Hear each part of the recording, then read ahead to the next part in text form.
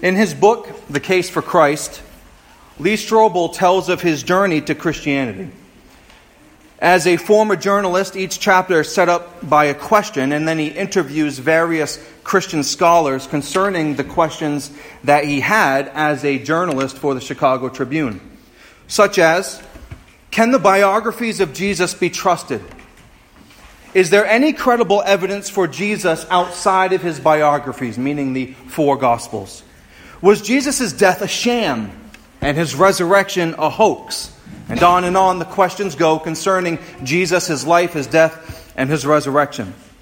But in chapter 13 of his book, he comes to the point where he's asking about the resurrection and if there were any valid eyewitnesses of the resurrection account. If anybody had actually seen Jesus and it could be proven that they had seen Jesus following his supposed resurrection. And within chapter 13, he interviews a man named Gary Habermas. And what's interesting about his interview with Habermas is that it brings things down to such a practical level that it's impossible to miss. You would think that something like talking about valid eyewitnesses would be very technical, but it got very practical for Habermas, and that the conversation turns to this practical nature of the resurrection and how it is practically relevant and helpful for us in the here and now, even though this is something that happened 2,000 years ago. But why does the resurrection of Jesus Christ even matter right now? We walk around with smiles on our faces on Easter, right? He is risen. He is risen indeed, right? We kind of have this call back and forth to each other. We're happy. We think about his resurrection and it brings us joy, and we worship him and we honor him every Easter. But then for the 51 other Sundays of the year, we do the same thing. We celebrate the fact that Jesus Christ has risen from the dead. But how is the resurrection practical beyond Easter and beyond the 51 other Sundays of the year? Why should the resurrection matter to you tomorrow and the next day and the next day? For Habermas, in the interview, the resurrection meant everything to him in the pain that he had experienced with the death of his wife. And let me read for you, actually, part of this interview. This is what Strobel says. He says, before I left Habermas's office, however, I had one more question. Frankly, I hesitated to ask it because it was a bit too predictable, and I thought I'd get an answer that was a little too pat. The question concerned the importance of the resurrection. I figured if I asked Habermas about that, he'd give the standard reply about it being at the center of Christian doctrine, the axis around which the Christian faith turned, and I was right. He did give a stock answer like that. But what surprised me was that this wasn't all that he said. This nuts and bolts scholar, this burly and straight shooting debater, this combat-ready defender of the faith, allowed me to peer into his soul as he gave an answer that grew out of the deepest valley of despair that he had ever walked through. Habermas rubbed his graying beard. The quick-fire cadence and debater's edge to his voice were gone. No more quoting of scholars, no more citing of Scripture, no more building a case. I had asked about the importance of the resurrection, and Habermas decided to take a risk by hearkening back to 1995 when his wife Debbie slowly died of stomach cancer. Caught off guard by the tenderness of the moment, all I could do was listen. I sat on our porch, he began, looking off to the side at nothing in particular. He sighed deeply, then went on. My wife was upstairs dying. Except for a few weeks, she was home through it all. It was an awful time. This was the worst thing that could possibly happen. He turned and looked straight at me. But do you know what was amazing? My students would call me, not just one of them, but several of them, and say, at a time like this, aren't you glad about the resurrection? As sober as those circumstances were, I had to smile for two reasons. First, my students were trying to cheer me up with my own teaching, and second, it worked. As I would sit there, I'd picture Job, who went through all that terrible stuff and asked questions of God, but then God turned the tables and asked him a few questions. I knew if God were to come to me, I'd ask only one question, Lord, why is Debbie up there in a bed? And I think God would respond by asking gently, Gary, did I raise my son from the dead? I'd say, come on, Lord, I've written 7 books on that topic. Of course he was raised from the dead, but I want to know about Debbie. I think he'd keep coming back to the same question. Did I raise my son from the dead? Did I raise my son from the dead? Until I got his point. The resurrection says that if Jesus was raised 2,000 years ago, there's an answer to Debbie's death in 1995. And you know what? It worked for me while I was sitting on the porch, and it still works today. It was a horribly emotional time for me, but I couldn't get around the fact that the resurrection is the answer for her suffering. I still worried. I still wondered what I'd do raising 4 kids alone, but there wasn't a time when that truth didn't comfort me. Losing my wife was the most painful experience I've ever had to face, but if the resurrection could get me through that, it can get me through anything. It was good for 30 AD, it's good for 1995, it's good for 1998, and good beyond that. Habermas locked his eyes with mine. "That's not a sermon," he said quietly. "I believe that with all of my heart.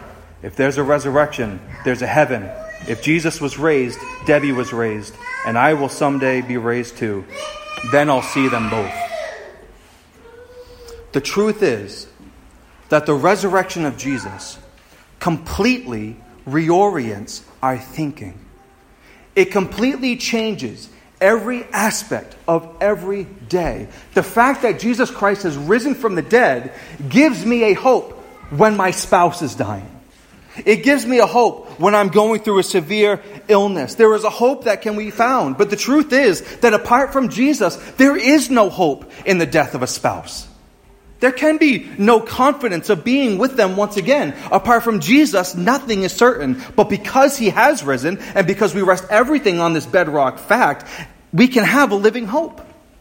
Will you look with me at 1 Peter chapter 1, beginning of verse 3, and we're going to see this living hope this morning together. This is what Peter says. "Blessed be the God and Father of our Lord Jesus Christ. According to His great mercy, He has caused us to be born again to a living hope through the resurrection of Jesus Christ from the dead, to an inheritance that is imperishable, undefiled, and unfading, kept in heaven for you, who by God's power are being guarded through faith for a salvation ready to be revealed at the last time." So do you see in verse 3 how He immediately comes right out of the gate? He comes out with this massive praise to God, right? There's an exclamation point at the end there. He is giving praise and blessing to the name of God. This is something that Peter is specifically and particularly excited about. He's writing about something that had changed his life, something that's thrilling to him. I mean, when you see somebody that is excited about something, right? Like, that's contagious, isn't it? Whatever it is they're excited, they just won the lottery and you're just excited, well, whatever, for winning the lottery. But whatever it is that they're excited about, they caught a huge fish or they got a huge buck or whatever the case is, their excitement rubs off on you. It is exciting to you. But why is Peter so excited? Why is he ramped up? That's because of what follows. There are a couple foundational realities within this passage that Peter, the author of these words, has to mention. And remember, keeping in mind that Peter is an eyewitness to the resurrection. He had seen Jesus following the resurrection, and here he is writing these words. And first off, as he says, that it's the mercy of God. That it's God's mercy that underlies this entire thing. Right? So, blessed be God, He is merciful. This is reminiscent of what the Apostle Paul says, isn't it, in Ephesians chapter 2, where he says that we were dead in our trespasses and sins, and we followed after Satan, we followed after the passions of our flesh before we were saved, but then God, who being rich in mercy. In other words, the rest of the passage within 1 Peter, namely our salvation, is impossible without the mercy of God. But because He has extended His mercy, we are now able to be born again. For those who believe in Him, we are not given what we ultimately deserve. And if you want to see what you deserve, look no further than Good Friday. If you want to see what all of us deserve because of our sin, don't look beyond Good Friday, because that is what we endure. That is what we deserved. What Jesus Christ endured on the cross is what each and every one of us deserved. But instead, the most beautiful thing happened on the cross, and that our guilt and sin was transferred to Jesus. And He bore it perfectly.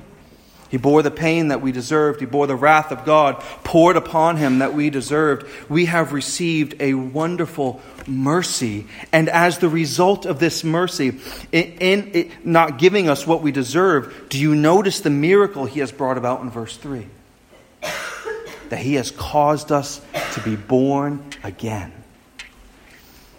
So often you hear of the birth of a baby being referred to as the miracle of life.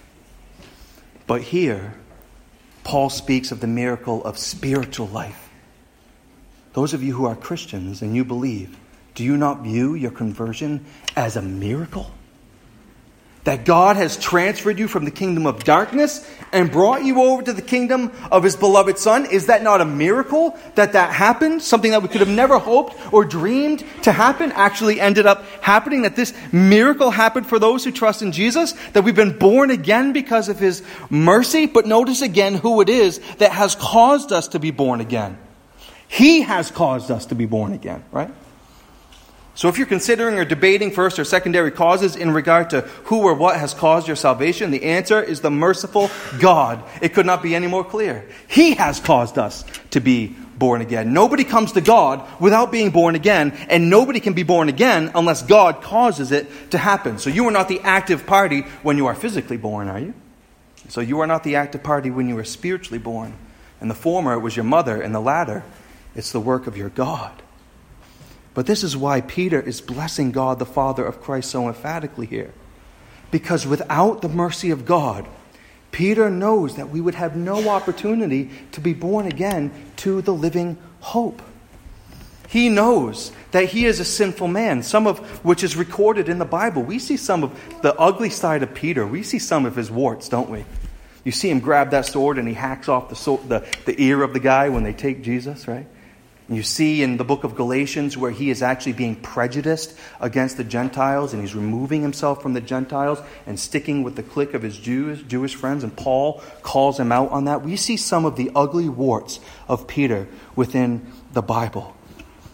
And so he is a sinful man, but he knows that without the tender mercies of God, that he would not be born again, that he would still be dead in his sins. And so from this vantage point, from these couple of bedrock foundational points, that it's God's mercy that has caused our salvation, Peter goes on to show us the results of God's mercies, the results of being born again. And I want to summarize it this way. Through the resurrection, we have everything that we need for the present and the future. And we're going to see this in three specific ways. Through the resurrection, we have a living hope. Through the resurrection, we have a secure inheritance. And through the resurrection, we have a coming salvation. But first, we have a living hope. Look again at verse 3. Blessed be the God and Father of our Lord Jesus Christ. According to His great mercy, He has caused us to be born again to a living hope through the resurrection of Jesus Christ from the dead. And so because of God's mercy, we have been born again, but we have been born again to something, a living hope. Take note of how these two things connect. You have been born again, so you have spiritual life, and so now you have a living hope. These things are connected. Those who are spiritually alive, opposed to spiritually dead, because they have been made alive by God's mercy, they have a living hope. When a person comes to Jesus, they're made alive. Without Christ, they remain in spiritual death. But when you are spiritually born, you are not born as one into hopeless oblivion. When somebody is made spiritually alive, they are given a great hope. They're given a living hope, a hope that cannot die, a hope. And how do we know that our hope cannot die? Like, what do we rest this on? So we can say that we have a hope, but what is the fact that underlies it? We have a living hope because we have a living Christ. Because our hope is in Jesus, and the Bible says that He is never going to die again. He is alive. He is in glory even now at the right hand of the Father. Is this not real to you? That the Christian has a living hope because the Christian has a living Savior. All of this great truth comes to us through the resurrection of Jesus, Peter says. Through the resurrection, we have a living hope.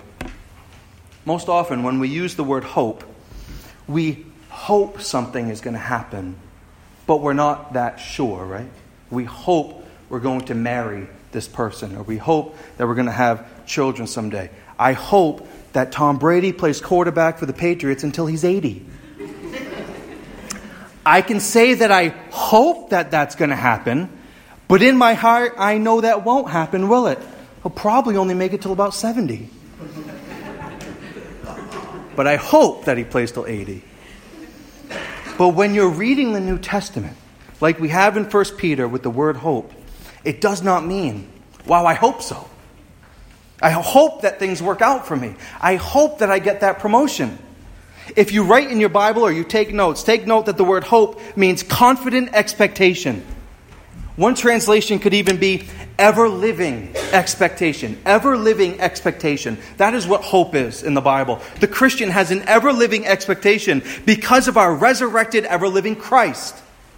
But we have this living hope that is then connected to another word in verse 4, and that is the word inheritance. Look at verse 3 into verse 4 again. So he says, according to his great mercy, he has caused us to be born again to a living hope through the resurrection of Jesus Christ from the dead, to an inheritance that is imperishable, undefiled, and unfading, kept in heaven for you.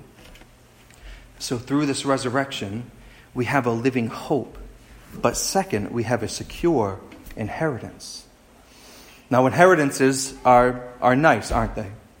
That our parents work hard, or our grandparents work hard. They save up for us, and they then give it to us after they pass, which is actually a biblical principle. The Bible does say that parents and grandparents are to lay up for their children. They're to reserve stuff for their children and pass it on as an inheritance. But there's more to it than that, isn't it? It's so much more than, oh, this is great, I got some money. Oh, I'm so thankful, right? We're more so thankful that our family thought about us, aren't we? The feeling is nicer knowing that they cared enough to do that for us than a few dollars, right?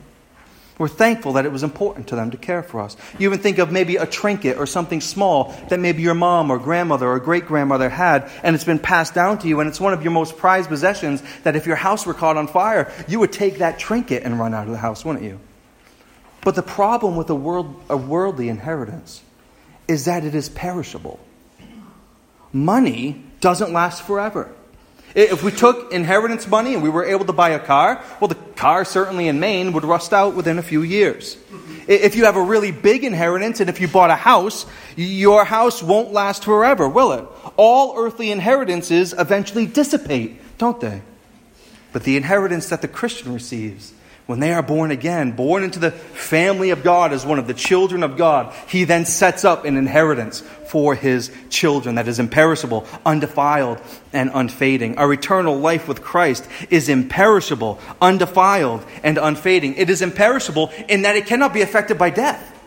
The Christian inheritance cannot be affected by death. The inheritance cannot die itself. It can never run out. And the inheritance does not perish when you perish. Instead, when you perish physically, you receive the inheritance. It's not defiled in that it's morally perfect. There is nothing wrong with it, and it's unfading, and that it's brilliant and pristine in its character. But did you notice that where our inheritance is held? It's not held on a safe on earth. It's not held in a local bank. It's kept in heaven for you, Christian. As one author said, our inheritance is out of our own hands, so we cannot lose it. Out of the reach of men, so they cannot corrupt it. And away from the grasp of Satan, so he cannot destroy it.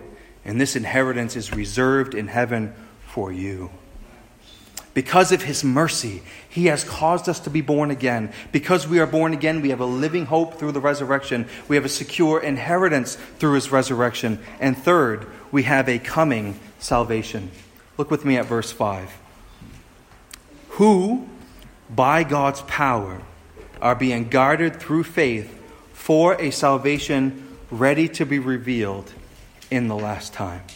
The first word of that verse, the word who is it referring to? Who by God's power are being guarded. Who is the who? The who is you, Christian. The who goes back to the last verse, verse 4, the last word of that verse. Kept in heaven for you. So the who in verse 5 is you. Notice how important that is. And notice even more reason for blessing God. Who by God's power, Christians being by God's power, are being guarded through faith. Christian, this is a present reality right now. If you are here and you are not a Christian, this is not a present reality for you. But those who have been born again to this living hope, you are right now being guarded by God. By his power. Through the faith he has given to you. Now, how does that flesh out? What does that look like? I'm in the stage with my oldest daughter, Nora, where she thinks that I'm strong. And when she gets scared, she runs to me, she throws her arms up, and she trusts that whatever she is afraid of, that I'm able to conquer. That she, by my power, is guarded from danger. And that is a great thing to be a dad, and your daughter runs up to you and feels like you could just conquer the world if you had to. But how much more, Christian, to know that you are right now in this room being guarded by God's power. Ask the Spirit even now to help this to sink in. How would your life look different if I would remember and you would remember that God's power is guarding you right now? How about during temptations? That your heart is leading you astray. And so often we need God's power to protect us from our own hearts, don't we? Satan is tempting you. God is protecting you. Or during despair, depression, God's power protects us. And as we read His Word, it produces strong faith in us. And He guards us and protects us through faith. Think back to Ephesians, where he talks about the shield of faith. Is not the shield itself a protector?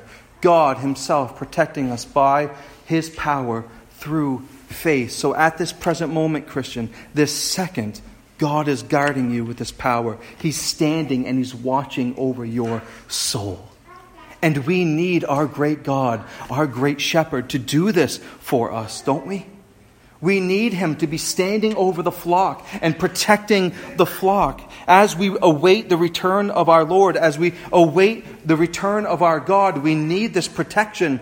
But when this coming salvation comes, no more need for protection. So, verse 5, the coming salvation, with Jesus coming at the last day, no more protection is going to be needed. And do you know why? Because all of the enemies of Christ are going to be firmly placed under His feet. That all of the enemies of Jesus are going to be completely done away with and handled. Satan and his angels are going to be in hell forever. Anything that is against God will be placed under the feet of Jesus, and there will be no more need for protection. The Apostle Paul says in 1 Corinthians 15, then comes the end. Peter mentions it as the last time. Paul refers to it as the end. He says, then comes the end when He delivers the kingdom of God, or the kingdom to God the Father, after destroying every rule and every authority and power. For He must reign until He has put all His enemies under His feet. The last enemy to be destroyed is death. You want to know when Jesus is going to come back? I know when Jesus is going to come back. It's going to be when all of His enemies are under His feet firmly. So what we can recognize, and which should be obvious, is that Satan does still prowl around like a roaring lion. Sin does remain within us, and we fight with it. Sin is evident in the world all around us with myriads of injustices and issues and problems. But while we are being guarded by God's power, Jesus is ruling and reigning now in the heavenlies, seated at the right hand of the Father, putting all enemies under His feet. Ultimately, He will destroy death of all kinds for all of eternity. Oh, that day when freed from sinning, I shall see Thy lovely face, full arrayed in blood-washed linen. How I'll sing that sovereign grace. There is going to come a day where we will be completely free from sinning. There will be no more death. All tears will be wiped away from our eyes, and we will forever be with the Lord. This passage relays for us so many wonderful truths, and at its core, a hope, an inheritance, and a coming salvation that comes to us through the resurrection of Jesus. The Bible says, like I had mentioned earlier, that if Christ has not been raised, your faith is futile, and you're still in your sins. This is part of why this is such a big deal for us as Christians. This is why if the grave is still shut and if Jesus is still in it, then none of what we're doing this morning or any other Sunday morning or through the week in celebrating His resurrection, that none of it matters if there actually is a grave somewhere over in Palestine and Jesus is laying in it. Because if Christ has not been raised from the dead, we are still dead in our trespasses and sins. And if we are dead in our trespasses and sins, then we have not received the mercy of God. And if we have not received the mercy of God, then we have no hope. The title of this sermon is A Living Hope. The living hope that every Christian has through the resurrection of Jesus Christ. And my hope is that what you have seen within these verses is that the Christian has not only a present ever-living hope, but a future ever-living hope.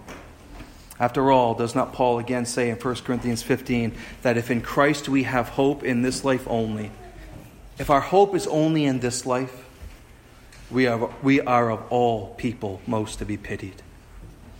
If Christ only gives us a present hope, we're to be pitied. But in Christ we have so much more than a present hope. Through his resurrection we have a living hope. We have a secure inheritance as God's children, and we are being guarded until the day of salvation. However, if you are here this morning and you have not been born again, would you take a moment to consider if you have genuine hope in this life and beyond? Will you consider this morning that if the resurrection did happen, and you can acknowledge that much, that has to mean something for you in the here and the now. It has to be practical to you. If it is not practical to you, then it's really not real to you, is it? Because Jesus was raised from the dead means something. And if you confess with your mouth the Lord Jesus, and if you believe in your heart that God had raised him from the dead, the Bible says in Romans 10, you will be saved. For with the heart one believes and is justified, and with the mouth one confesses and is saved. Blessed be the God and Father of our Lord Jesus Christ for his great mercy in causing us to be born again to a living hope. Let's pray.